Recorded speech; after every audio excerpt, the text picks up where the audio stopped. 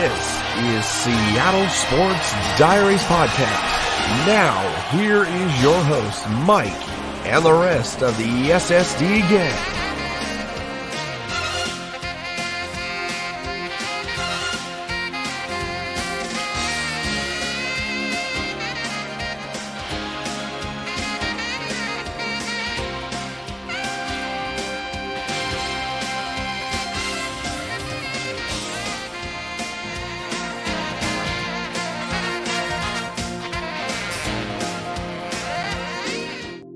What is going on, everybody? Welcome to a brand new episode of BS Sports. Almost like BS commentary. This is not BS commentary. This is Seattle Sports Diaries. I am your host, and got a good show for you today. We actually have Jacson Bevens from Cigar Thoughts coming on here in a little bit to talk about our Seattle Seahawks. Our Seahawks are 1-0, and not to mention, we beat Russell Wilson. Think about that. Geno Smith beat Russell freaking Wilson. That is awesome. That is seriously so awesome to even think about and to even honestly just say that Russell Wilson was beaten by Geno Smith. One of the best things to ever say coming out of this first week, because there's a fruit fly here. Hold on a second. Damn it moved. I don't know. I'm not even gonna look at it. But anyway, yeah. So here in a couple minutes we will have Jacson on, and we will go ahead and go over the week 1 victory over the Denver Broncos. And we'll also get into the preview for this week's matchup against the San Francisco 49ers. And we have a saying here in the Seahawks universe. There's 2 teams that I cheer for. It's the Seahawks and whoever plays the 49ers. But let's go ahead and welcome our guest in here today, host of Cigar Thoughts, Jacson Bevens. Jacson, what's going on, my man? Hey, how you doing, man? Thanks for having me. Absolutely, man. It's the second time we've had Jacson on here. Jacson was supposed to be on the 100th, but he was in a bad area in Arizona. Oh my God, that kills me. It lined up with a trip to Arizona, and I could not link up, man. It kills me to this day that I missed it. That show looked amazing.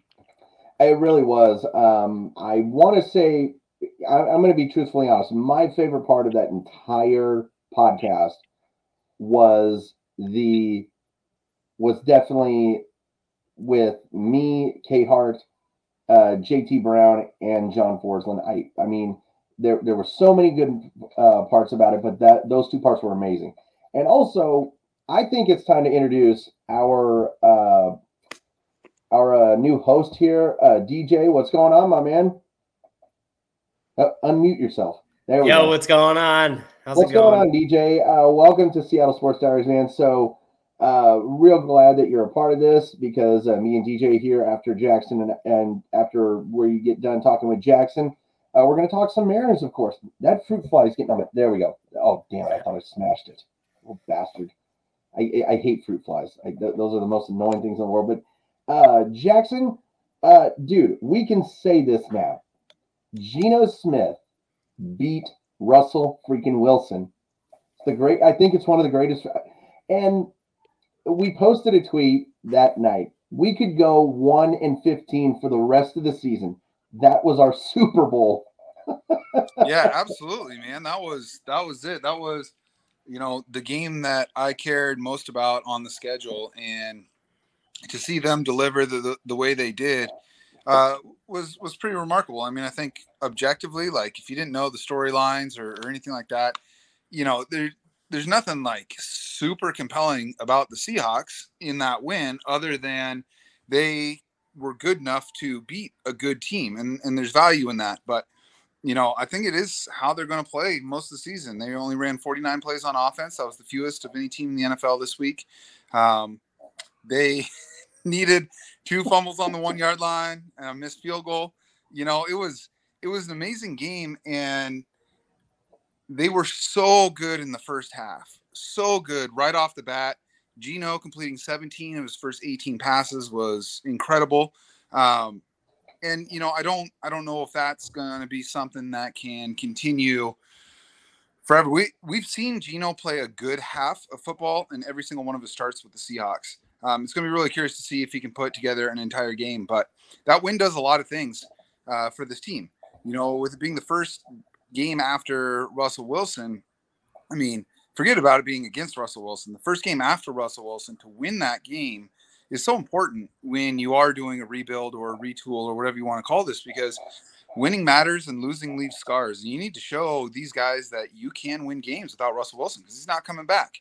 So I think that's big. And then also you got the Broncos' first and second round picks next year. And most of the teams in the NFL are going to finish within a few games of each other. So every loss moves you up a few spots. So, yeah, just a great night overall. Yeah, I mean, I agree completely. And, a big loss, though, in this game, of course, Jamal Adams is done for the year, unfortunately, a really unfortunate injury. Everyone here at Seattle Sports Diaries, we wish him nothing but the best for a good, healthy surgery and a really good, speedy recovery, because, I mean, that's just a huge loss. Yeah. And I think it's kind of pathetic because people are saying, oh, he's a waste of money. He's this, he's that, he's this. But look, do I get frustrated with Jamal Adams getting hurt? Yes, I do. But there's nothing that we can do about these unfortunate injuries. Injuries are going to happen. But people don't know that Jamal Adams is a baller. Jamal Adams is a player.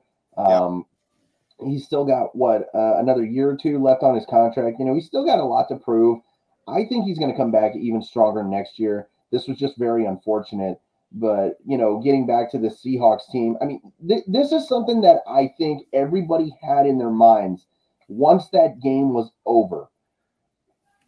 You're paying a quarterback $245. And let me say this right now. Again, this is uncensored. $245 fucking million. And you choose with the game on the line to go for a 64-yard field goal. In biggest bonehead, that's just bonehead. And I love what Russell Wilson, he says, you know, he's like, oh, I'm with a team that, you know, that we're going to compete for a Super Bowl. I love that I'm with a team that's going to let me make the decisions. Well, in this situation, they took the ball away from your hands. And I think that was hilarious, but also it was ironic because if that would have been reversed, if things would have been reversed, let's say the Seahawks are still with Russell Wilson. If Pete Carroll is right there, Pete Carroll's going to Russell Wilson and saying, hey, the ball's in your hand. You get us the first down so we can go win this game. And to me, I think that was kind of a slap in the face to Russell Wilson with the Broncos team, man.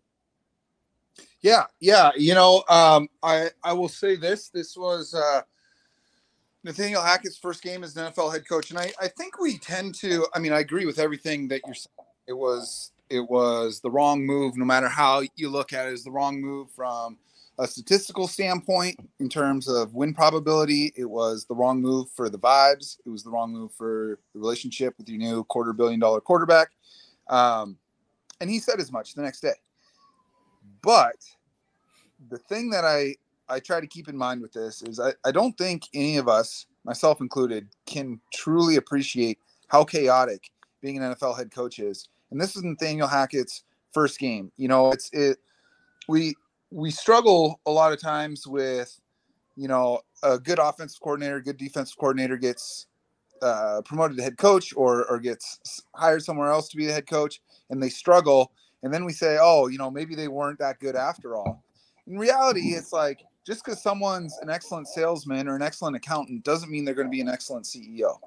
And as the head coach, you are the CEO of essentially the equivalent of a Fortune 500 company. You know, these companies are worth billions of dollars, these teams.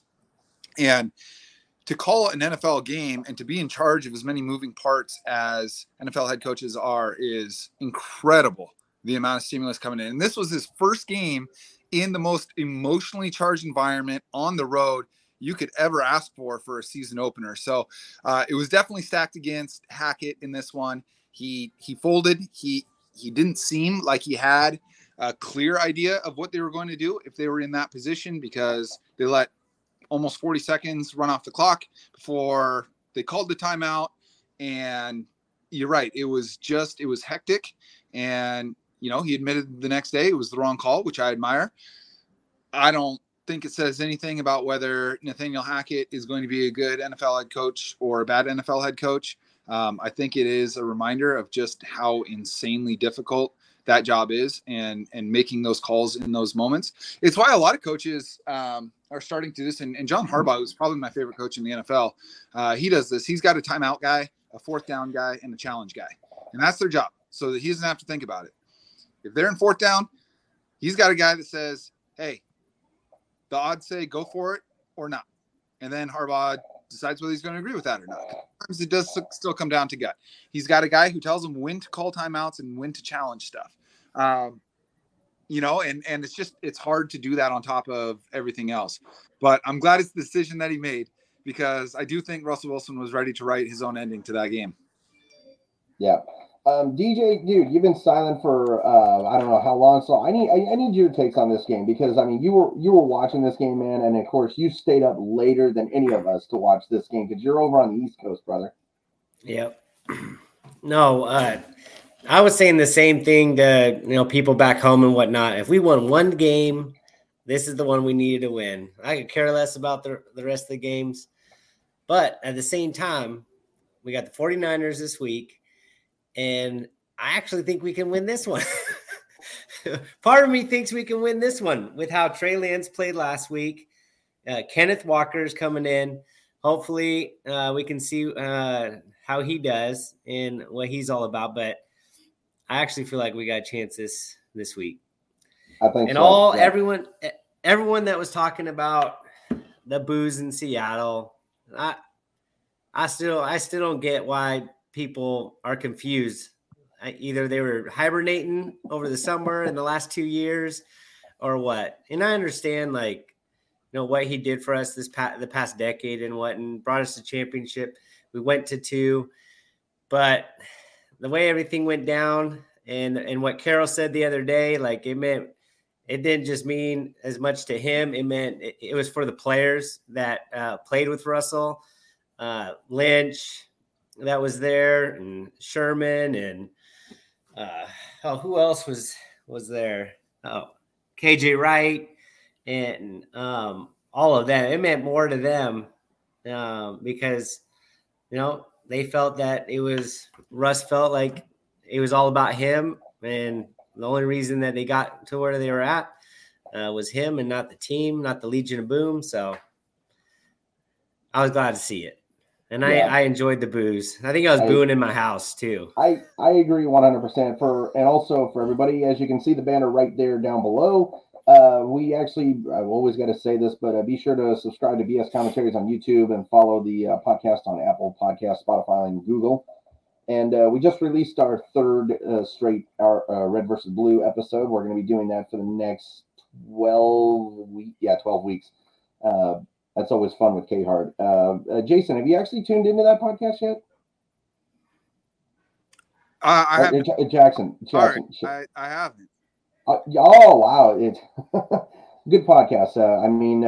Both me and K-Hart, we do it. It's a movie reaction and commentary podcast, a great podcast that we do together. But to get back on the boos real quickly, I like what you just said, DJ. You're absolutely correct. Guys like RG3 who were saying, all these experts who were saying, Seattle fans should be ashamed of each other. No, we shouldn't be ashamed because, do these experts forget that Russell Wilson lied dead to our faces and to Pete Carroll? I want to stay in Seattle. I want to be a Seahawk for life. I mean, he straight up lied to it. And I'm going to say this right now. When Bobby Wagner comes back to Lumen Field, he is not going to get one single friggin' boo. He will be cheered beyond belief because there's a big difference between Russell Wilson and Bobby Wagner. Russell Wilson, and I will always stand by this, Russell Wilson is a Hollywood pretty boy. I will never, ever, ever call him loyal because he was never what Bobby Wagner was. Bobby Wagner was all about the city of Seattle. He was about trying to bring more championships to the city of Seattle. He was about the city of Seattle. He had loyalty to the city of Seattle. And that's why I think Bobby Wagner is more beloved than Russell Wilson is right now. But getting a little off topic, but getting onto this game right now, I mean, let's talk, like Jackson said, Geno Smith absolutely was a great quarterback in this one. 23 for 28, 195 yards, 2 touchdowns, one of which was to Uncle Will. First touchdown of the season goes to Uncle Will. And, and of course, Colby Parkinson, I was so happy that he got into this. Mm-hmm. But the two names that were not called a lot all that often that night was DK Metcalf and Tyler Lockett, both combined for 10 catches and for 64 yards, which is kind of funny because last year we didn't really see the Seahawks tight end guys get involved a lot, but in this game they were quite involved. And I love that Geno Smith was able to get those guys involved. And another thing, Rashad Penny had a really good game, 12 carries for 60 yards. I mean, that's 5 yards a carry. So I'm not going to complain one bit about that. And Jackson, I'd love to get your take on the offensive guys of the impact that those guys made in that game. Yeah, a lot of the action went through the tight ends and the running backs. Will Dissly and Colby Parkinson each had 43 yards, tied for the lead on the team. I think that had more to do with how Denver played defense than it did with how Seattle wants to run their offense. When you look at Seattle's offense from a defensive perspective, there's two very obvious guys that you want to take away, and that's Lockett and Metcalf. And that's an extremely talented secondary. I mean, multiple All-Pros in that secondary. Patrick Surtain basically followed DK Metcalf all over the field. He's All-Pro. Justin Simmons, safety, is All-Pro. And he was shading over the top of Tyler Lockett all night. So, the thing to keep in mind is they only passed 28 times. So that's really going to limit the amount of actual volume stats that you're going to see. But DK Metcalf did get 7 targets. It was 25% target share, which is great. If you have 25% target share for a whole season, that's pretty darn close to elite numbers. And he caught all 7 of them. The thing is, they never got deep. They weren't going to give up anything downfield. The defense kept everything in front of them. And he did lose the fumble as well. I was surprised Lockett didn't get more activity in that game, but also when I watch the replays after each one, I try to see what happens in the play and then also see what happens away from the play. And they were just shading a safety over the top of Lockett all day. So I'm not too worried about them not being involved. And it's not like the touchdowns to Dissly and Parkinson were drawn up for those guys. They got the ball because they were left wide the fuck open because DK Metcalf and Tyler Lockett were being double teamed. So I actually do think those two receivers had a pretty outsized impact on the game overall, just because they freed up so much for Geno Smith and some of the other guys. Yeah, real quickly, Geno Smith MVP watch is on. I swear, if he gets an MVP vote, I am buying a Geno Smith jersey and I am wearing it. Well, I will say this. Look, right now I've got a couple Seahawks jerseys in the closet. 2 of them are Russell Wilson jerseys. I'm never going to give those up because to all the experts who do talk so much shit to the Seahawks fans, look, it's not that we don't respect Russell Wilson in the fact that, of what he did with the city of Seattle. It's how he left. That's exactly why fans boo. And we have that right as fans to boo. Now, am I going to boo him the rest of the season? Absolutely not. I wish Russell Wilson the best of luck in Denver. But I will say this, if he plays in the Super Bowl against Bobby Wagner, you better fucking believe I'm going to go for Bobby. I'm cheering for Bobby all the way. I want Bobby to get that ring. But no, Russell Wilson, I had almost a Twitter argument with someone, I think it was yesterday, yeah. And it was a guy who was very hard on for Earl Thomas. And he was criticizing the Seahawks because they're inducting Sean Alexander into the Ring of Honor instead of Earl Thomas. And I'm just like, okay, you're really going to complain about that? I don't think so, because I think Russell Wilson gets into the Ring of Honor before Earl Thomas, just because I feel like Earl Thomas might have burned bridges with the Seahawks. That's just my take. I mean, but no, I mean, and also another thing, Jackson, that I loved about this game was two guys in the linebacker core who I was so happy about. First of all, Jordan Brooks, he's an absolute monster.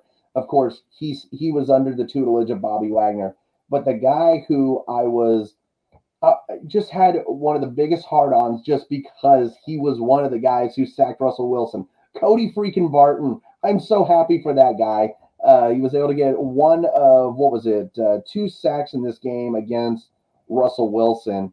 And it was so awesome to see those guys actually be able to play like that, especially Cody Barton, because I feel like Barton has earned the right to actually get onto the field with how he plays.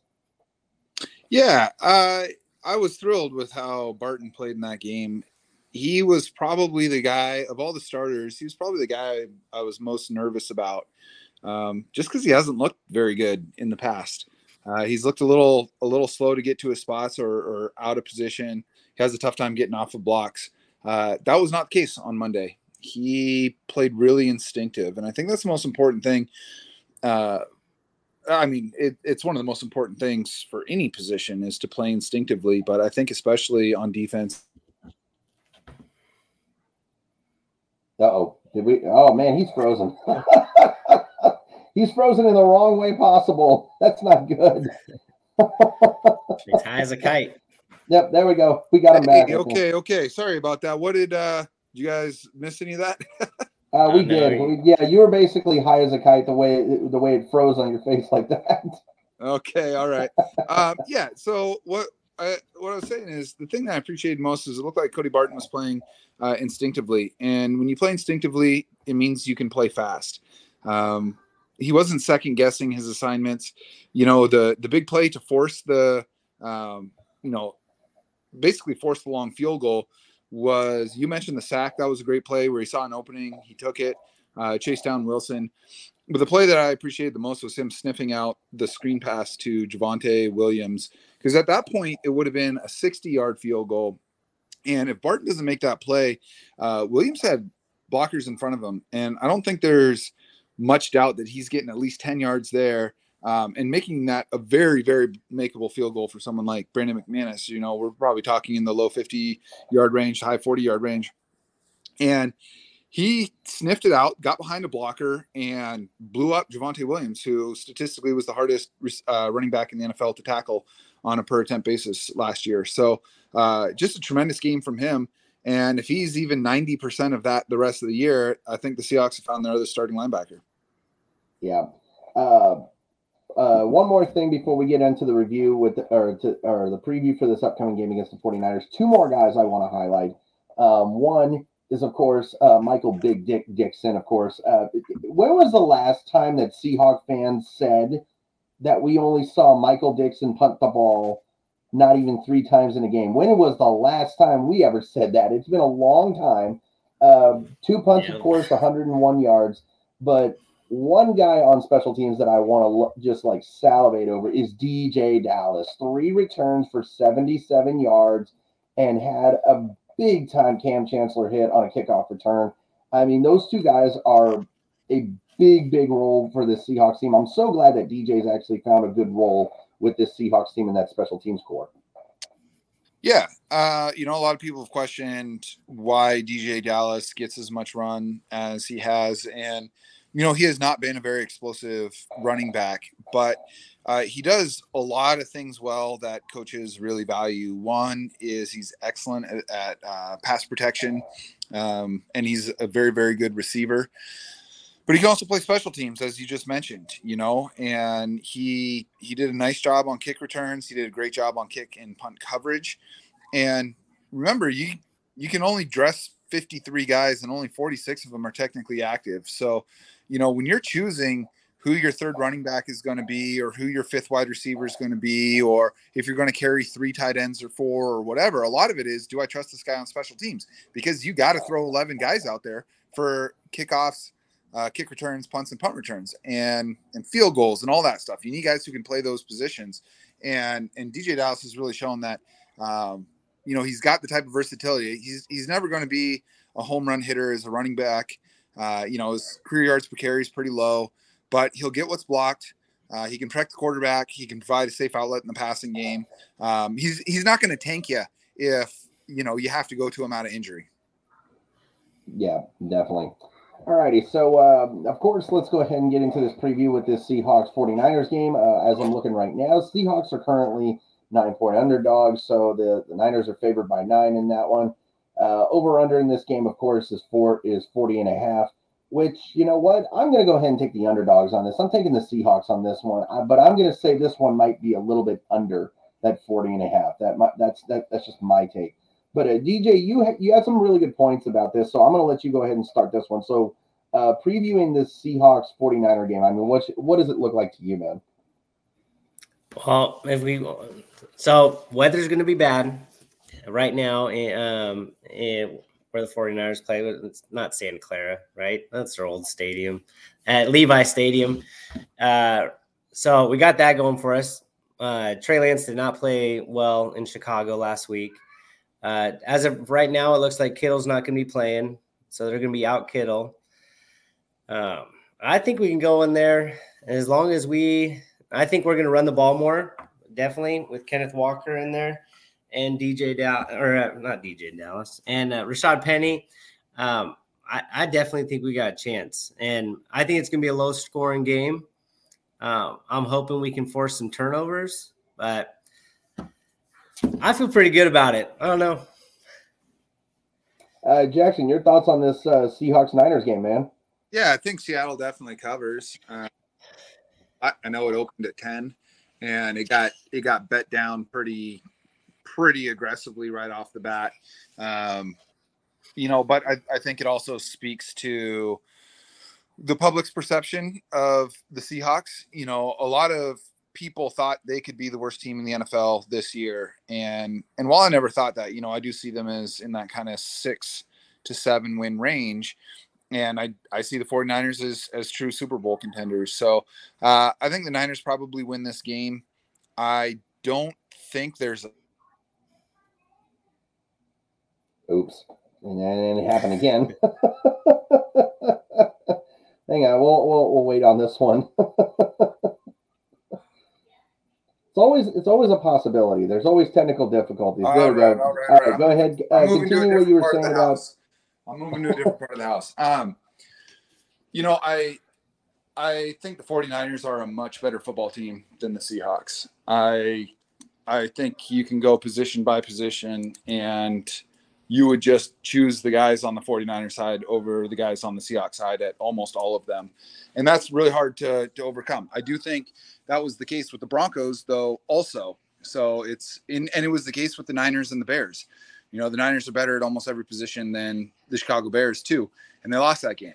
That game was played in an absolute monsoon. Every single Bears scoring drive came because of each one had multiple drive extending penalties on either third or fourth down by the 49ers. Typically, that's not something you see with the Shanahan team. That's going to get cleared up. Even if the weather's bad, it's not going to be as bad as it was in Chicago, which is probably the worst rain I've ever seen for a football game. So I'm not reading into San Francisco's struggles that much from last week. And also, you've got the potential of a letdown game for the Seahawks. It's just something that happens for a lot of teams. You get an emotional win. It's tough to get back up to that level. Seattle has one less day to get ready for this game than the 49ers do, having played on Monday. They're not going to have Jamal Adams. That does matter. There's a lot stacked against the Seahawks in this game. And while I would not be shocked to see Seattle win, because I'm pretty sure they're going to keep it close. I think it's going to be low scoring. Mike, I like your call about keeping it under 40 points. I do think that's going to be the case. But which, by the way, is a very low over-under for NFL games, but I still think it's going to stay under that. I think that both teams are going to try and shorten the game, try and run about 50 plays total, which is a really low number.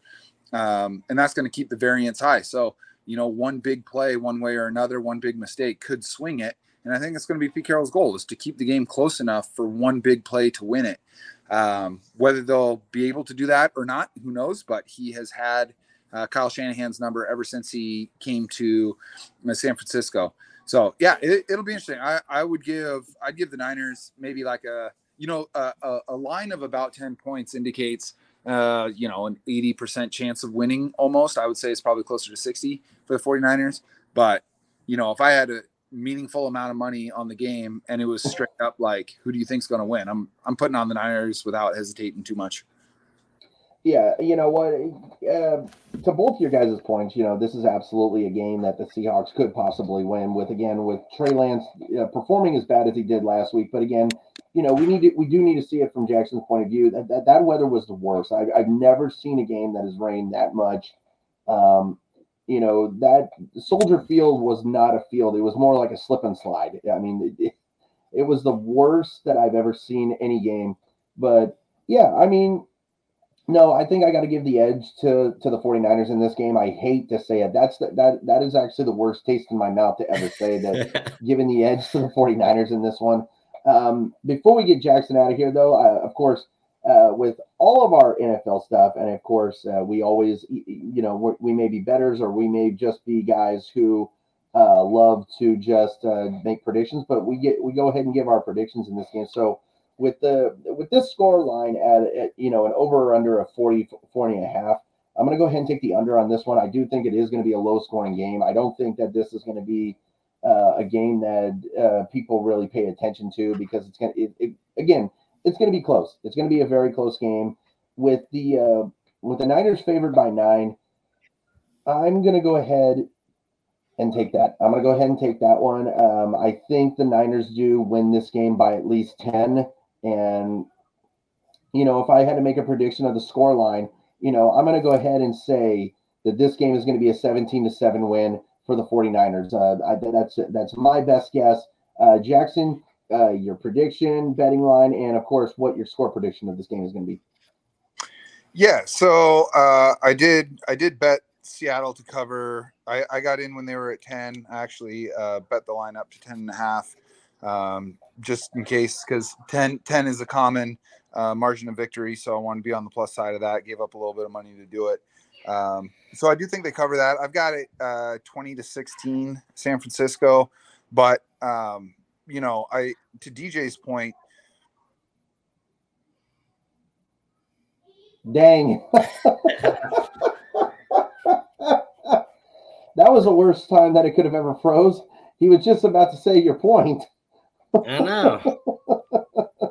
All right. Unbelievable. All right. So as I was saying, as you were saying, to DJ's point, there is a path to victory for the Seahawks because upsets are easier in lower scoring games.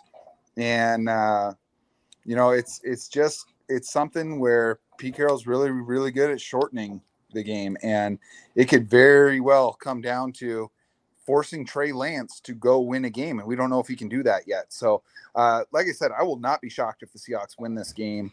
But I do think, my money is behind the 49ers winning and winning by 4 points at 2016. Okay. DJ, so your score prediction, and you taking the over under, and are you taking that scoring line right now? I'm taking the under, and okay. I think the Seahawks, I think they're going to win. So I'm not taking the points. I think they're going to win 20-17. I think we're going to force a big turnover. Yeah. All righty, man. I would be into that. I hope DJ's right. I hope so Let's too. Go. Well, Jackson, first of all, thanks so much for coming back on the podcast, man. Second time that you've been on here, man. I always appreciate you coming on here, man. And dude, first of all, I got you a nice, tasty cigar for tomorrow, man. I got you a really good, tasty one. I look forward to coming out to the golf course tomorrow, man, with you. Yeah, I was just there today. I didn't play, but I scoped it out. Course is looking great. We're gonna have a good time tomorrow. Definitely, man. So I will see you tomorrow morning, man. And thanks so much for joining us here on Seattle Sports Diaries, brother. You bet. Appreciate it, guys. Have a good night. You too, man. Have a good one.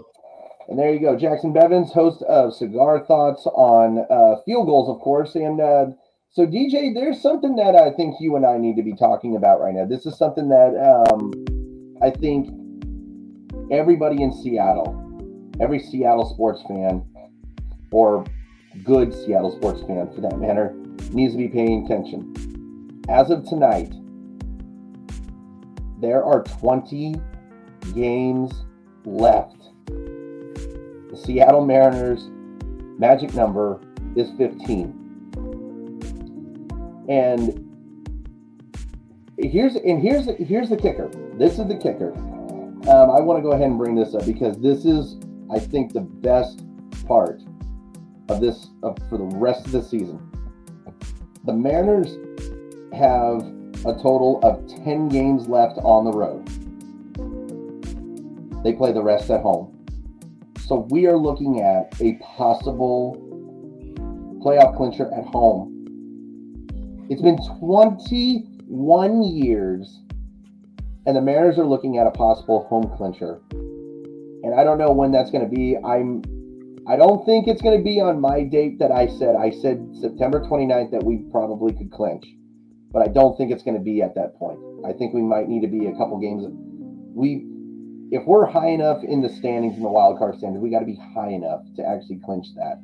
But it might be the 3rd of October that we clinch.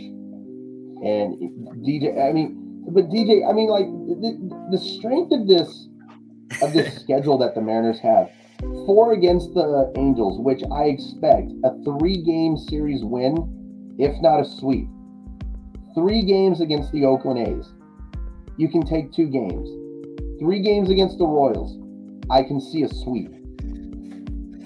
I mean, the Mariners control their destiny at this point. No, yeah, I totally agree. So, right now, Baltimore's winning 2-1. If they lose tonight, it'll go down to 14 as long as we win. Okay. I believe they have a 3 or 4 game series against Toronto, and they have a lot tougher schedule than we have. All the teams we play are all under 500. We've been playing better on the road than we have been at home, so hopefully that helps us out. I was actually looking when I was listening to Dick Fain and Dave Softy Mahler. They said they were saying the 25th and 26th. I don't think it's gonna be that soon. I don't think so either. I don't think it's gonna be that quick. I was shooting for Wednesday, September 28th.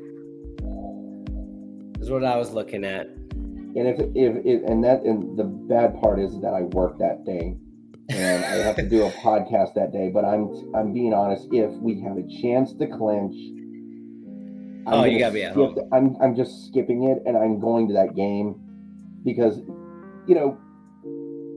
I'm 32 years old, dude. Yeah, 32 years old. I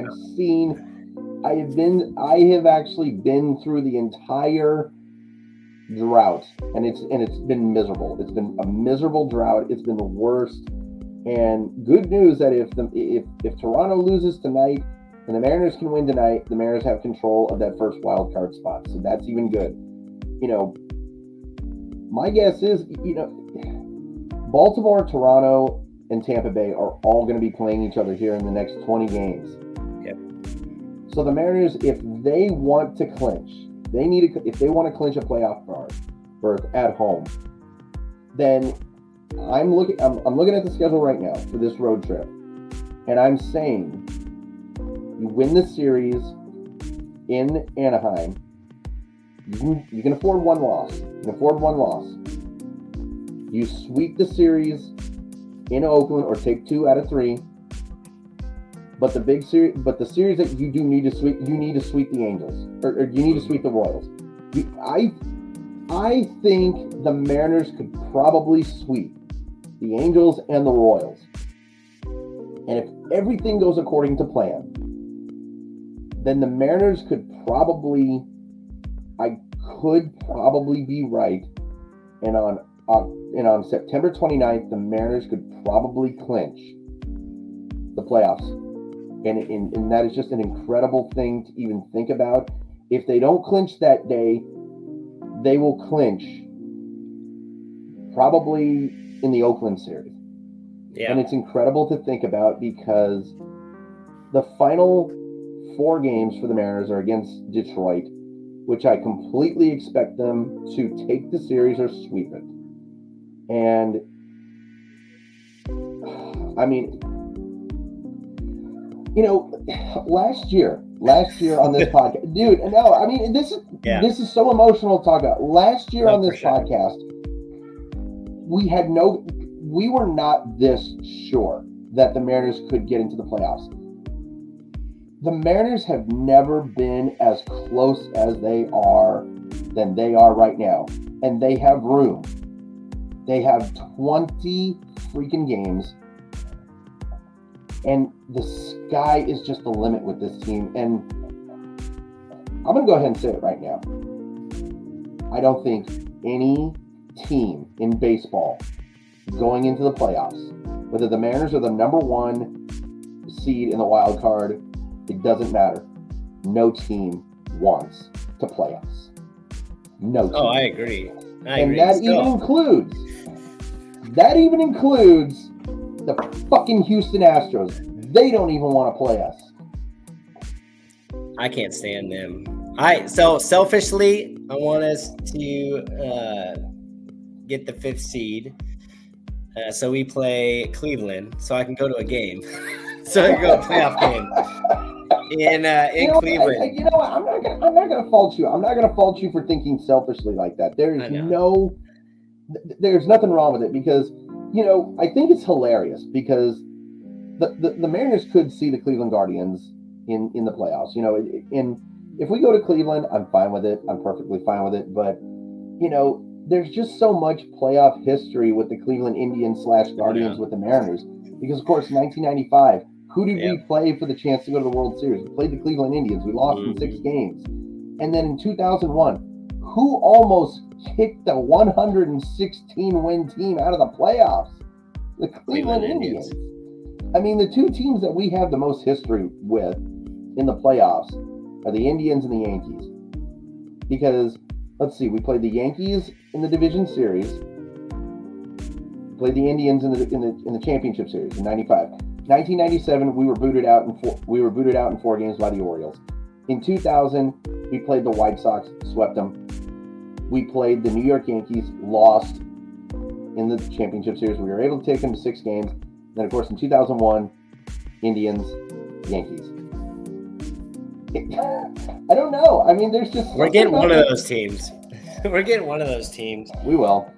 But, if I'm going to think selfishly on this one, I'm going to go ahead and just think very selfishly on this one. Because I think with this pitching staff and this newly revised Mariners team, if we get the number 1 seed, we get all 3 games at home, I think we win that series, and we go on to the American League Division Series to play the number 1 seeded Houston Astros, and I'm dead fucking serious, man.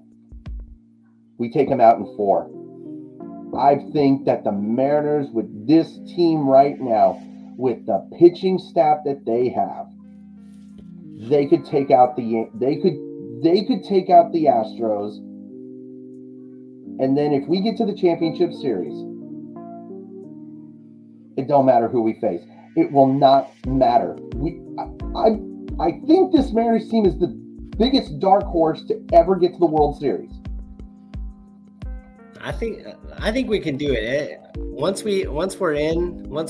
So wild card, it's wild card series. It's going to be Castillo, Ray, and either Kirby or Gilbert pitch in the 3rd game. And we don't know right now. Both of them have been pitching well. I think they'll probably go Kirby. That's my honest opinion. I think they'll go Kirby. So. I think so. But, I mean, either one would be fine as long as it's not Marco. Pitching I don't think, in the wild card series. I don't think Marco is gonna pitch in that series.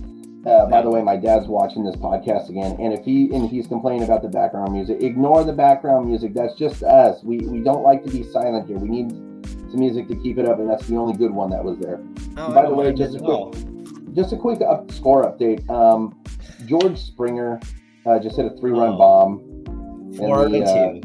The Blue Jays are up now, 4-2 onto the Orioles. But DJ, looking at the Mariners right now, I think we're going to be playing against Ohtani in this one. Yeah, we're going to be playing Ohtani tomorrow, and George Kirby's going to be going against Shohei Ohtani. Now, I fully expect the Mariners to probably get maybe 1 or 2 runs off Ohtani. I don't expect the Mariners to really get a lot of runs off Ohtani because, I mean, look, let's face it. Shohei Ohtani, he's an MVP candidate right now. And the thing about it is that, we could talk about Shohei Ohtani, but we're not going to because we're not Fox, we're not ESPN, for God's sakes. But if I want to give an MVP, I don't want to give it to a guy who's doing what Ohtani's doing. I want to give it to a guy who has. Let me pull this up because this is the most insane stat that I've ever seen in my life. I've never seen this before in my life. So the guy that I want to give the MVP to. Well, that was loud.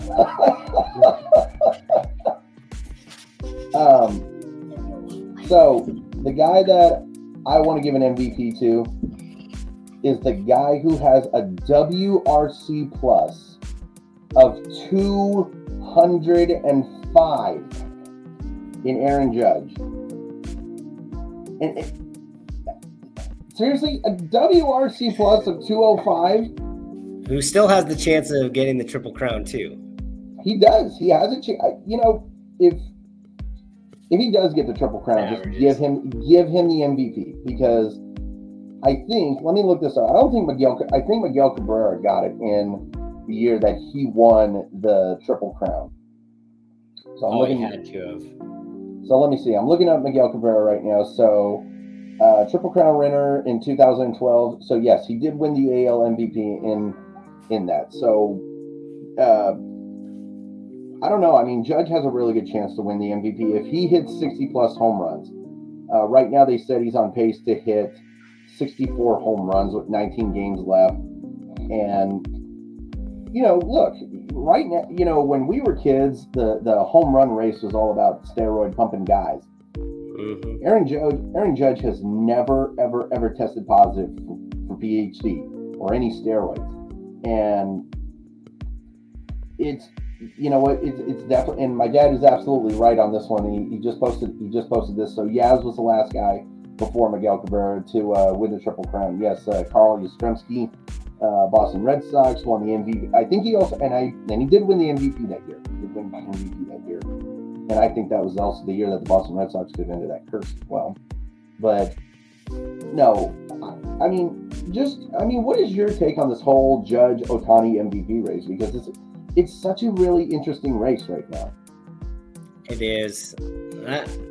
I think you got to give it to Judge. When they went through the long losing streak and they won a couple games here and there, he literally got the RBIs and he scored the runs that won those games. And it was only him. And the fact that it's not like he's DHing every day either. He's playing, he's played center field and right field. Like, I think you got to give it to Aaron Judge. I mean, it's amazing what Ohtani's doing with pitching and hitting, but I mean, he's batting in like the 260s now, I want to say, maybe a little higher. And they're under 500. Yeah. But I mean, can put it this way. I mean, look what Mike Trout's done. He's won the MVP three times, and he's been on horrible Angels teams. But I think after this year, though, Ohtani's gone. Ohtani is out of Los Angeles, or maybe just taking a trip down to the other Los Angeles and going to go play for the Dodgers because he's meeting up with Ichiro in Seattle.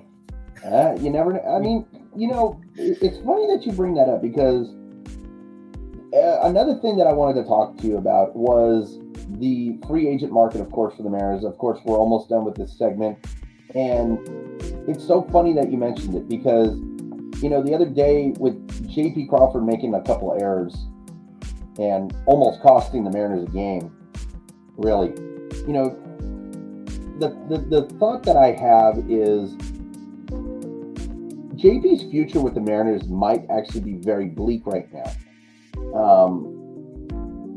Don't get me wrong. I love J.P. Crawford. I love the man to death because he has been a leader for this ball club. But with the free agent market that we're going to look up, I think this year, I think we have Aaron Judge coming into the free agent market. We have Trey Turner. We have Xander Bogaerts. We have Dansby Swanson. We have a really good shortstop category in the free agent market. And I think that the Mariners would. I said this a couple of weeks ago with around the Diamond guys. I think it would do the Mariners good to actually shop for shortstops. And out of all three of those guys, I want Trey Turner in Mariners teal. And because I don't think Adam Frazier is going to be with this team next year. I don't see it. But I feel like maybe J.P. Crawford could make those defensive little adjustments and actually go over to second base. I mean, don't get me wrong. I believe that J.P. Crawford is still going to be on this team next year. I never said that he wasn't going to be. But what I am saying is that the Mariners have an option out there in three guys who are just amazing hitting and defensive shortstops. And I completely forgot about Dansby Swanson because I was just focusing on Bogaerts and Trey Turner. But, and then, of course, with Mitch Haniger not getting extended, I don't know. I mean, I think Judge might actually end up in Boston. I have a weird feeling that Judge might actually end up in Boston. That is just, it's just a weird fucking thing to say about it. But no, I think the Mariners next year will have the money to actually go shop around for guys like Trey Turner, guys like Aaron Judge, and definitely bolster this offense. No, I actually think the shortstop pool is better than it was last year. I was never a fan of Trevor Story. He's not a good overall hitter for average. And obviously, Carlos Correa went over to the Twins. But I'd take any of those guys. And after this year, Jerry Dipoto or Cervase, they may need to talk to Crawford about possibly moving to second base. And I absolutely love that guy. He's the lifeblood of the Mariners. But as of late, over the past few weeks, he's really struggled. I mean, even on simple ground balls, and one of them might cost us a couple runs. Another one, luckily, I think we got the double play. But I'd be excited for any one of those guys. Yeah. So I just pulled up J.P. Crawford's baseball reference page up because I wanted to go over this because this is what I find so interesting about J.P. Crawford is the splits that he has had since April and March. In the April-March season, 21 games, he hit 360. He was hitting 360. And since then, since May, the only month where he was absolutely on it was July. July was the only other month that he hit above 260 in any month. And he hit 247 in May, 202 in June, 218 in August, and currently in September and October he's hitting 200. I mean, it was just like last year. He got off to a bad start, but all of a sudden he started pulling it together and he was able to hit, what was it, 260? It was 260. I think it was 263. And it's so weird to watch JP struggle like this because I don't want to see him struggle like this. And they say that it's all about hard contact. And if we want to talk about hard contact, one guy that is absolutely the master of hard contact with the Mariners, besides Adam Frazier, is Julio Rodriguez. Because that incredible walk-off against the Atlanta Braves was one of the coolest things ever.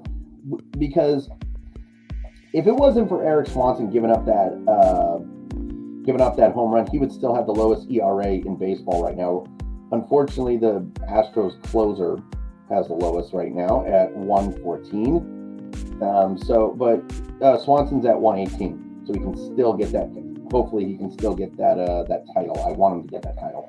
But I mean, what the Mariners were able to do in that Braves series, and I want to talk about this just for a couple more minutes, and I want your take on it, because that showed resiliency from this team. It showed that they're not going to back down from anybody, whether it's the reigning champs or whether it's a last place team. And they showed so much grit in that series. Did you see Julio smiling when he was running in? I did see that. Damn, I was sitting here. I felt like, dude, my heart like dropped when when Seawald gave up the final home run. I was like, oh my goodness. I was so mad. And when he was smiling, running in, I was like, man, he feels like he's coming up. And I think I tweeted, I said I was hoping we'd get a base runner on before he came up to bat. We didn't, so it wasn't a walk-off. But I texted my buddy, and I was like, he's going to hit one out. I'm telling you. And then he did, and I was like, oh, my goodness. And then Suarez, France popped up, and then Suarez. But you're right. It showed that, even in – I got teary-eyed when I read the thing what he was saying to Seawald in the dugout.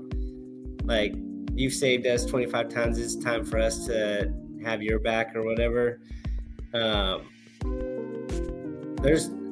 They're not going to just give up. They got fight, and they believe that they can come out and do something and win the ball game, even after taking a huge gut punch like that. 6-2 going in the ninth, and it's 7-6, and you're like, what the heck?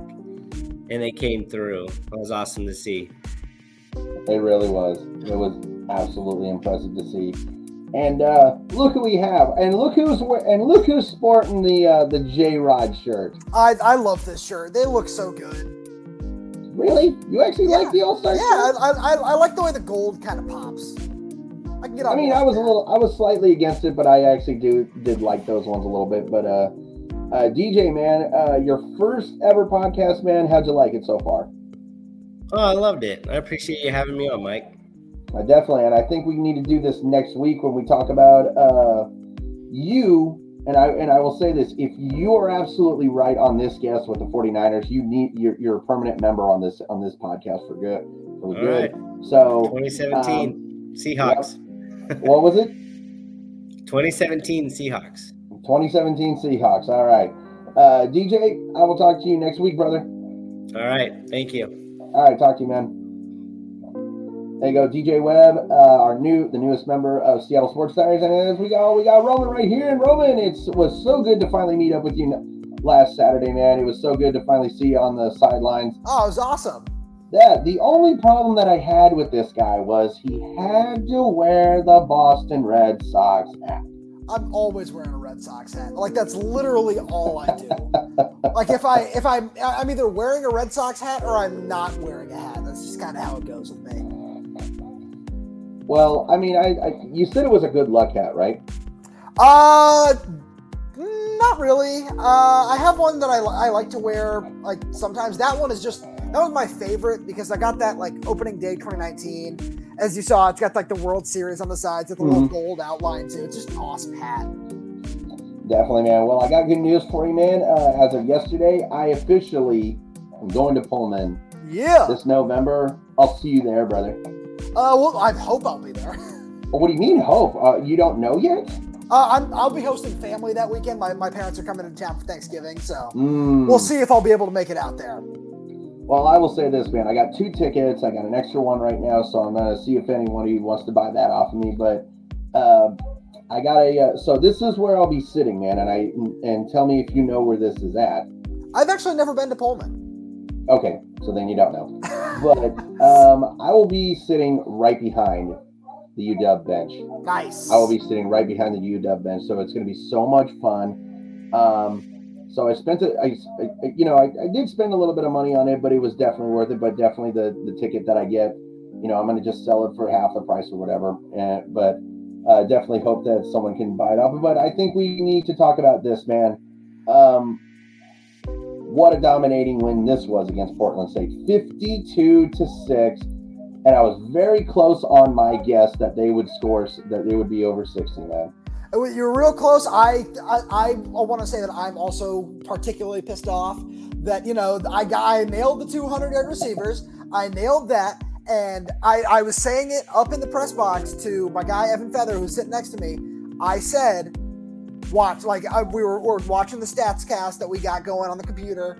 And I was like, oh, Wayne Talpapa's got 94 yards. And Evan just leans over to me and he goes, we're going to take him out. Yeah, they did. And you were absolutely right. There were 3 different running backs with 50-plus yards. So I'll take that as 100-plus yard. I will take that. Okay. So we had Wayne Tulapapa, 12 carries, 94 yards. We had Cameron Davis, 10 carries, 70 yards. And Richard Newton, 10 carries, 59 yards. So the running back game definitely was there. But how about this? Jalen McMillan, 4 catches, 127 yards. And Giles Jackson, 6 catches, 105 yards. But Jalen Polk, 3 catches, 47 yards. And Michael Penix Jr., 20 for 27, 337 yards, 2 touchdowns. And unfortunately, an interception. I was not expecting that. Yeah, it was just, throws a little bit high, kind of went off. I believe it was Jalen Polk's hands. Just, it happens, unlucky throws, just bounce back. And Mike was excellent from that point on. So I've got, definitely no concerns there. But, these things happen. I will say, though, you were talking about getting tickets to the Apple Cup, and you have not bought a ticket for tomorrow's game. I saw I saw $29 tickets. There are very cheap tickets for tomorrow's game. All right, hold on. Let me go ahead and look this up real quick. I'm looking it up right now. Look at the old Game Time app, Vivid Seats. I've seen $29 tickets. Highly recommend anybody who is out there who has not bought a ticket. They need to get their tickets bought now. Get to the game tomorrow because the Dogs are hosting number 11 Michigan State. It's a purple out, so wear purple. Get there, and it's going to be the primetime game. It's on ABC, and it's time for the Pacific Northwest. It's time for Seattle to let the country know that Husky football is back, and they can do that tomorrow. And definitely, Husky fans need to show up. They need to be there for this one. So I'm going to be honest. I'm going to be up in Bellingham for about between 3 and 4 hours because I'm going to be golfing up there. And here's the thing. There is going to be a lot, I'm willing to guess, a lot of traffic coming back to Seattle. And so I have to say no on this one. I know it hurts. Right, I know it hurts. But if I wasn't golfing, if I was not golfing tomorrow, I'd do it. I would honestly do it. But again, just make sure you're tuned in. Dude, you better fucking believe I'm going to be tuned in. I'm going to whether I have no idea what time I'm getting home tomorrow. I have no clue. But it doesn't matter what time I get home. I will have that Husky game on the radio. I will be listening to it. Good. And when I get home, even when the Mariners game is going, I'm going to have my laptop right there. I'm going to be watching it. And speaking of which, I need to make sure here in a few months I get a new laptop. I need a new laptop because this HP is just not working out for me. I need to do like one of those like little Klarna whatever payments is. You pay monthly. Every couple weeks. The most helpful thing ever on the internet ever is that. But I didn't really see anything wrong with this game with the Portland State UW game. There's one thing that really needs to get cleaned up, and that's on the defensive side. While it didn't really show in the stat sheet because his name is escaping me, and I apologize for that. The Portland State quarterback, while he only ended up throwing for 50 yards. Dante Cheshire. Yeah. While he only ended up throwing for 50 yards through the air, there were a couple of plays where UW's somewhat inexperienced defensive backs did get beat deep. There was a crucial holding play call on Mish Powell on 4th down that put him down in the red zone, and then a pass interference call against him on the very next play. That can't happen against a team like Michigan State. But no, it's something that that can be cleaned up, and it's something that as I said last week, you're going to see a little bit more of that in this scheme where it's aggressive. They like to attack.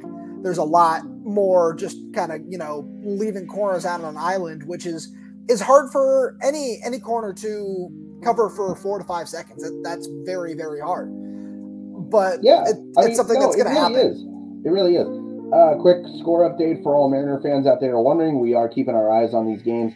Unfortunately, Toronto now has scored 5 runs in the last 2 innings, so now it is 6-2 Toronto over the Orioles. Not a fan of either team, but I take that back. I kind of like this young Orioles team. They're fun to watch. And the only thing that I have a problem with the Orioles is get your own fucking slogan. Do not take Chaos Baseball away from Seattle. That's our stuff. Come on. I got a buddy who works in their social, so I support them. Yes. So if you have a buddy that's out there, so I need to ask you, how the hell did they come up with that? I actually don't know the answer to that. Did your buddy used to work out here in Seattle? No. Okay, because there was someone that I knew that actually used to work out here in Seattle, and he went over to the Orioles. So I was kind of hoping it was him. But Roman, I think you and I need to also make a pact real quick. We need to make this pact. So both me and DJ were talking. So the Mariners have 20 games left, and the Mariners can possibly clinch the playoffs, either right near the end of September or here at the beginning of October. Okay. So here's the pact that you and I are going to make, because I think we need to go out there and watch it. So the game that the Mariners are going to clinch, we attend. I will do my best for that. There is so that time period is going to be very tough, as specifically October 1st is not just my birthday, but my girlfriend and I actually share the same birthday. Well, you want to know the positive thing about that? Let's hear it. You will never forget her birthday, and you will never get. Now the only thing that would make it funnier is if y'all got married and your wedding anniversary was on your birthdays. That would kind of be a smart way to go about it. Just kind of combine everything. Yeah, so you go like this. You'd be like, morning, babe, happy birthday. Hey, babe, happy birthday. Oh, hey, babe, by the way, happy anniversary. Happy anniversary to you too. Exactly. You get it. Just make even if it's within the same week, you're like, oh yeah, it's all right there. It's all on the schedule.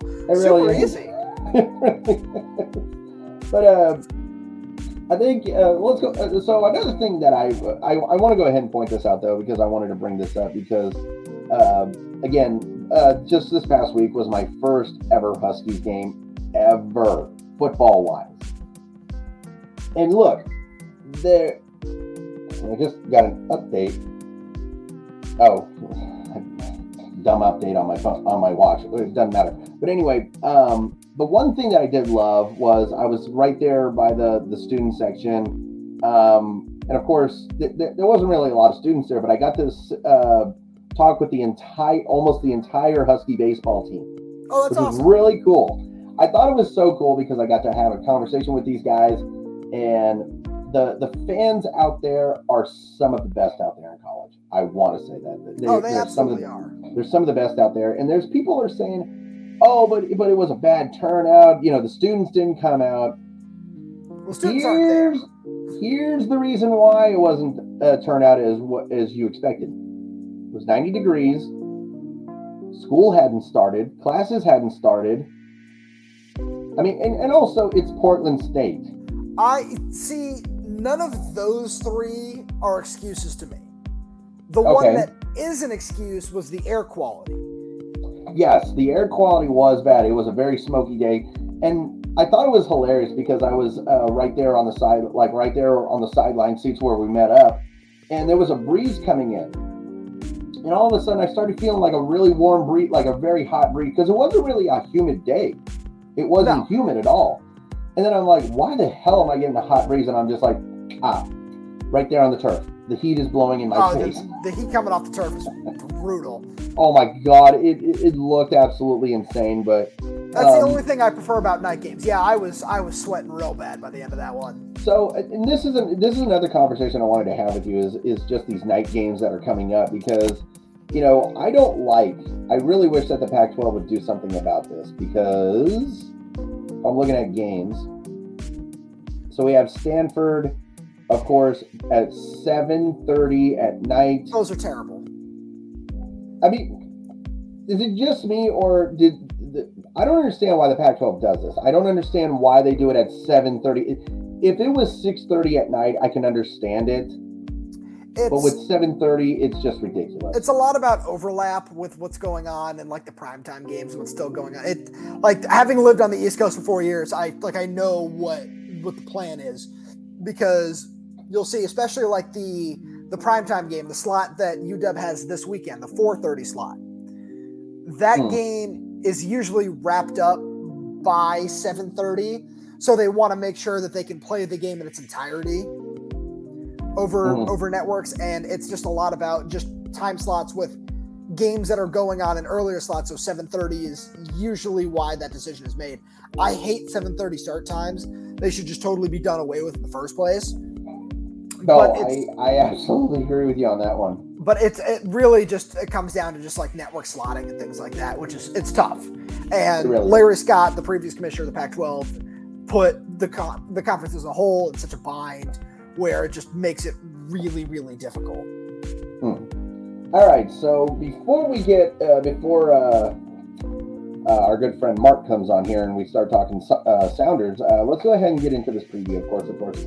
Number 11 Michigan State against non-ranked Washington State. Hasn't even received a vote, which is a little ridiculous, but yeah, I mean, but right now I'm looking on DraftKings. I always go to DraftKings just to look at the spread line. Right now, the Huskies are 3.5 point favorites. So really, it's a push.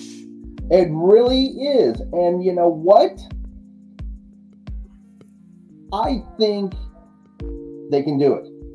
I totally believe in this team's talent and ability to do it. And this is the reason why I believe it, is because I've seen the product on the field. I may have only seen it for one half, because after the end of the first half, everybody was taken off, which I love. But no, the Huskies have a mobile quarterback. They have a versatile quarterback. They have a quarterback who's got a great arm in Michael Penix Jr. And, I don't think Michigan State, like, let me look at Michigan State real quick, because I'm just curious, because I haven't really looked over at their games as of this point. So Michigan State has had Western Michigan and Akron. Yeah. So they're basically like us. They have not played an offense like UW yet. No, they have not. They have not come against the defense like UW yet. So they are finally going to come in here and get a challenge. And I think Softy said, I want to say this is correct. And actually, you know what? I want to look this up, because I want to be 100% sure, because I don't want to look like an ass. But and you can appreciate that, like, not looking like an ass, of course. I try my best to not do that on a daily basis. So, if I'm looking at this right now, I'm going down his timeline. So, the last time that the Huskies beat a ranked opponent. Okay, here it is. The last time that UW hasn't beaten a ranked opponent non-conference team in the regular season since a home game against Michigan in 2001. That's Huh? That's Power 5 because they've beaten ranked opponents at home like BYU 2019. Oh, okay. Yeah, it's a non-conference Power 5. Okay, so non-conference Power 5. So their streak of losing that many games against ranked P5 teams, same as the Mariners playoff drought. And you know what? Both droughts fucking end now. They end now. I have the utmost confidence in this Husky team because I've never seen a Husky team like this in a long time. It's been, I want to say, the Peach Bowl against Alabama team was the 2016 team. That was the last team that I saw that was this good. I really like this team, and I think that they have that potential. This team is so talented. And by the way, real quickly, I don't mean to interrupt you, but my dad's comment, he was mentioning your Red Sox hat. Go Sox! I don't have it in the room. I got 3 of them sitting out. I have the World Series one. I have the Little League Classic from 2019 one. That was a great one. Yeah, the red with like the light blue B. I have that one, and then I have the. I want to wear it on game days more, but it looks so much like a UCLA hat that I would get so much crap for it. It's the City Connect hat, the blue and yellow. I love that one's probably my favorite. That one looks the best. All right, I think you will appreciate this. So I didn't mean to interrupt your rant about the Huskies right now, but so I finally bought my first Red Sox hat for my collection just a little while ago. So there you go, classic B. But golf I think clap. Golf clap, round of applause. I think you're going to be really loving the patch on this one. That's a great patch. That's awesome. The patch that ended the curse of the Ruth. I went to Fenway for my first time in 2005. Great, just all around great time in Red Sox history. That's definitely a ballpark that I'm going to hit up here. I want to say, so I'm taking a trip to Ireland in 2024. So I think that year, maybe if the Red Sox, the Mariners play the Red Sox later in the year, I think I'll go to Fenway Park. If not, I'll go in 2026, 2025. There you go. I plan on hopefully going back for the first time in 4 years next year. And so I've interrupted you enough. I've interrupted you enough. Your take on this game and your take on why they are going to beat them. Yes. One of the big things that we need to focus on first and foremost is the trench play. Specifically, Washington's offensive line versus Michigan State's defensive line. Michigan State's defensive line currently leads the nation in sacks. They also currently have the nation leader in sacks. Let me pull up his name real fast because I'm obviously so learned about all this. These things just slip my mind. Jalen Windman is his name. There you go. As your dad says, 1964 is first time Fenway. That is awesome. I love that. Mine, 2005, Jonathan Papelbon's rookie debut, trade deadline day. Great day to be there.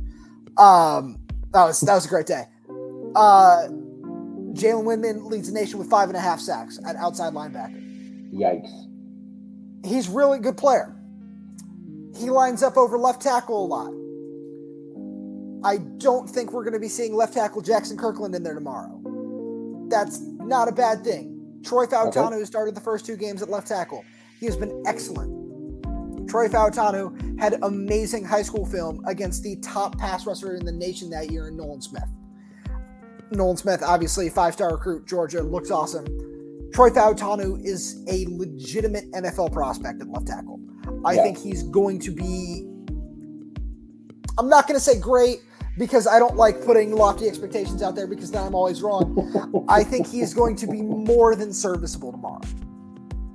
Roger Rosengarten at right tackle has my favorite high school film that I've ever watched because it is the meanest, nastiest thing.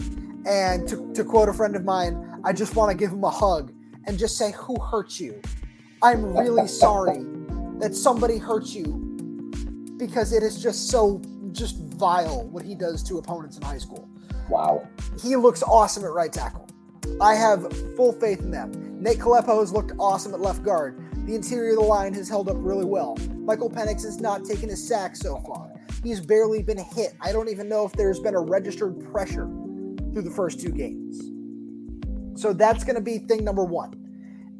If the Huskies can control the line of scrimmage, obviously on both sides of the ball, but specifically on the offensive side of the ball, there really aren't going to. There's excuse me. Let me rephrase that. There's hardly a situation where they lose that game. I love it. Alrighty, so look, I know you don't like doing this, but I'm going to force your hand in this. The only reason I'm forcing your hand is because this really is a big game.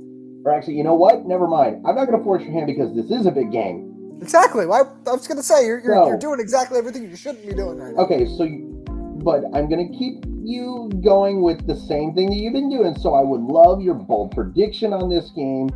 But me personally, I'm taking the Huskies at 3.5 because I think this might be. I don't think this game is going to go because I wanted to make sure. I need to look at the betting line. So the over-under for this game as of right now is 56.5. I'm taking the under. Okay. I'm going to go Huskies 28-24. I will take the 3.5. I'm taking the under on that one. Oh, wait a minute. Hold on a second. Okay, real quickly, just because I saw his face.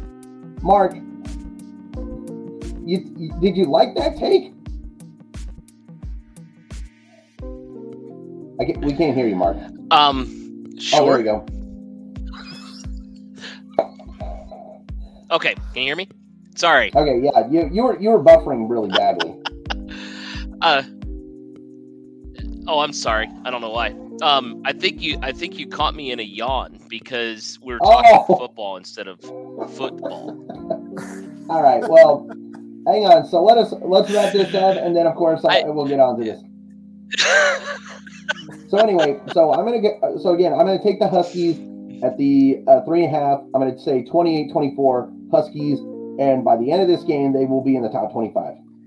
I can agree with the top 25 part. I'm going to slam the over because I don't necessarily think that Michigan State's defense looked all that good in their 2 games. They just played subpar opponents. There are other factors that lead me to believe that 3.5. I can't say them because I can't confirm these things.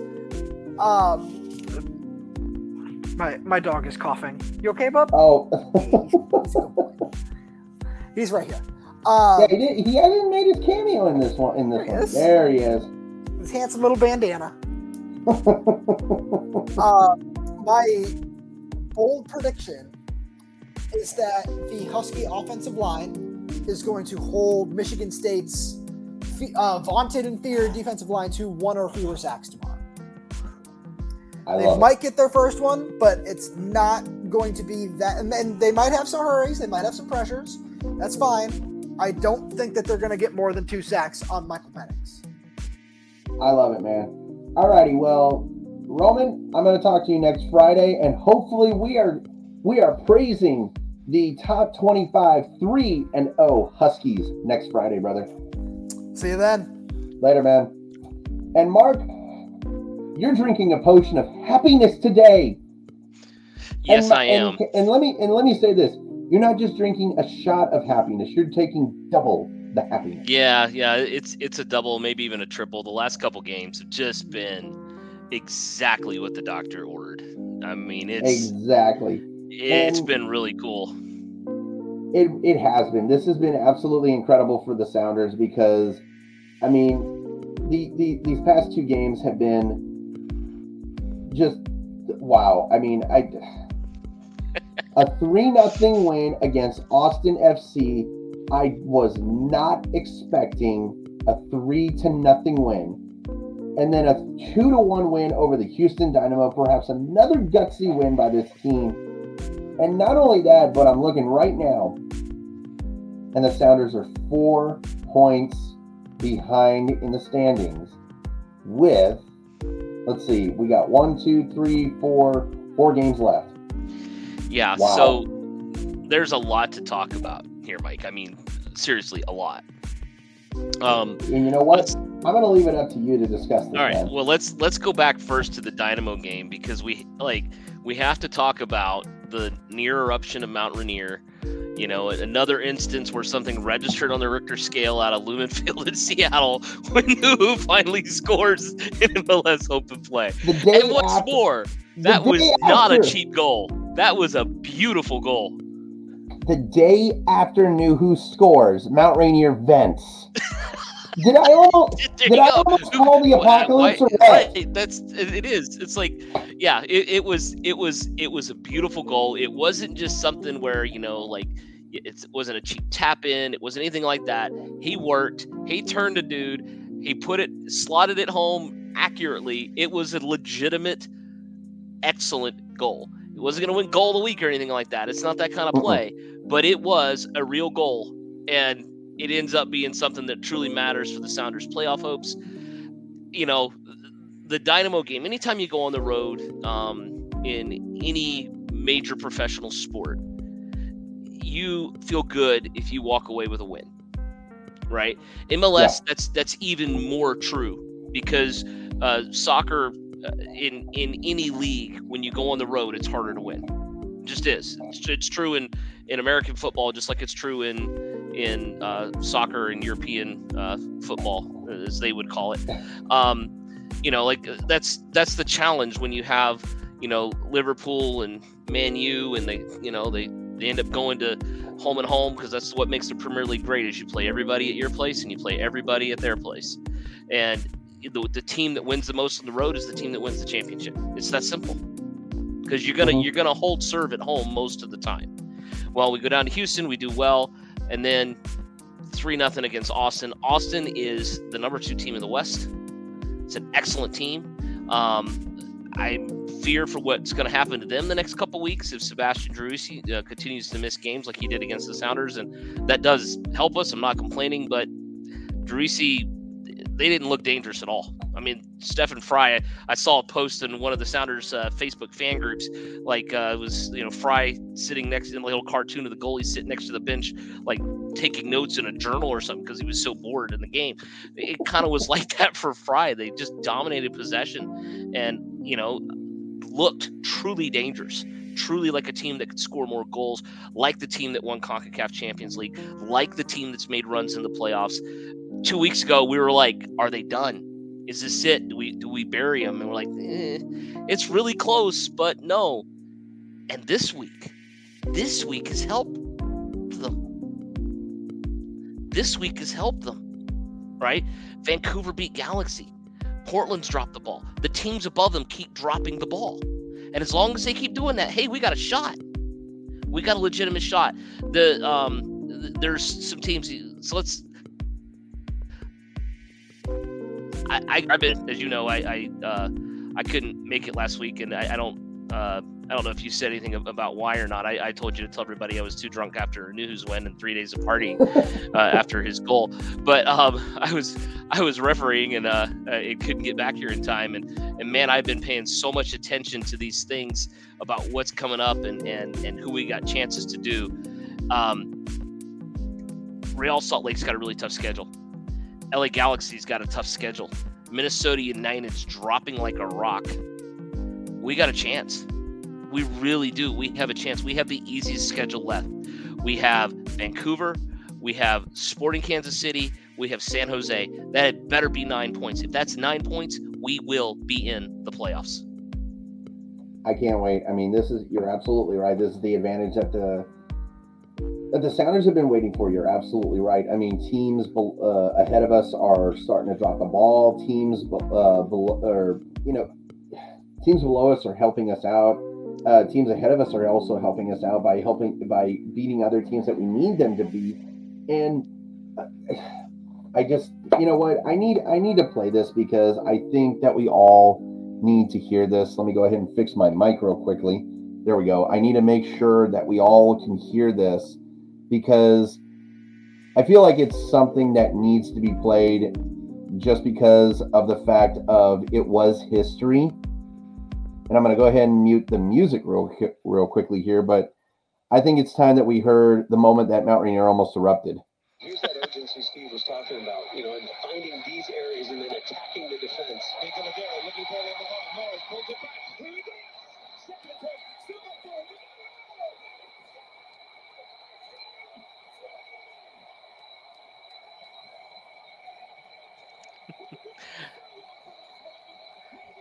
And the funny thing You can't even hear the announcers. You can't hear the announcers because everybody's so loud. Because yes, everybody in that entire stadium was going nuts, and the fact that Nuku finally did it, and again, the day after Mount Rainier all of a sudden starts venting, I was scared because I thought I had actually guessed the apocalypse of Washington State, and it was truly terrifying.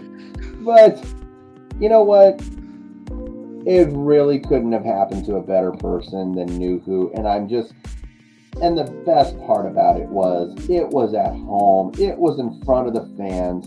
And it was so loud on that goal that even the announcers were going nuts because they had been waiting for that moment. They've been waiting for, I don't know how many years. It finally happened. Yeah. And I want to say this. I think the Nuhu goal, if we don't get into the playoffs, the season was worth it. Just for that fucking goal. Yeah. So there's a couple interesting notes, and I think this is something to look for going forward. We talked probably a couple months ago in the podcast here about the fact that teams were forcing the ball through Nuhu, and it was slowing our offense down, and it was really causing a problem. Nuhu's a tremendous defender. It's really interesting to see the last two games. If you go back and I usually watch the game more than once personally, you go back and watch, and tactically they weren't able to do that. Both of the teams were trying. Some of that had to do with the ability of Leyva and Atencio in the last couple of games finally building some cohesion in the midfield and coming out and helping Nuhu and giving him somebody to connect with and then move up the field. That's been a huge, huge help. So don't want to put this solely on Nuhu's shoulders, but his offenses look different too. It's looked better. It's looked more efficient. It's looked something where teams can't just pin him in. And so, yeah, he deserved the goal, but his play as a whole is part of what's lifting this team and giving it a legitimate shot at the playoffs in a couple of weeks. Well, 4 weeks. Yeah, definitely. I mean, to wrap things up here, we got a couple more minutes left. I don't mean to rush this, but again, there's another important game on, man. You know the importance of this Mariners team, man. Come on. I mean, I'm sorry to rush things, but again, it's just important. But anyway, with a couple minutes left here, sorry, the music was actually, for everybody wondering about the background music, sorry about that. Everybody, well, I think people are glad that the music was not on there, but anyway, no, the Sounders absolutely have an incredible opportunity here in the next 4 weeks, and this is a chance to, and they're actually going against teams that they should be going against, and I think they have a chance here within the next, if you can walk away, being honest, if you can walk away from these 3 games between, I want to say 8 and 10 points, I think you're in. I think that might be the magic number for the Sounders, is between 8 and 10 points to actually make that push and get in. It's going to be close, but it's doable, and that's something that we've had a hard time saying the last couple months as we looked at how they played, and they have a legitimate shot.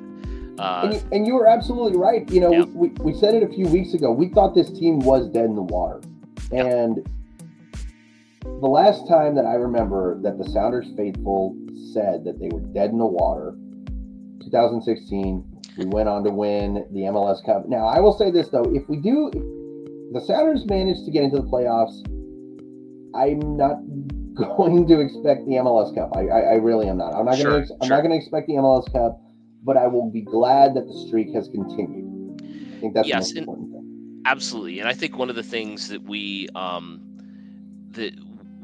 had a truly historic year, the first MLS club ever to win CONCACAF Champions League, and I don't think sometimes I think a lot of fans don't understand how demanding that is on players.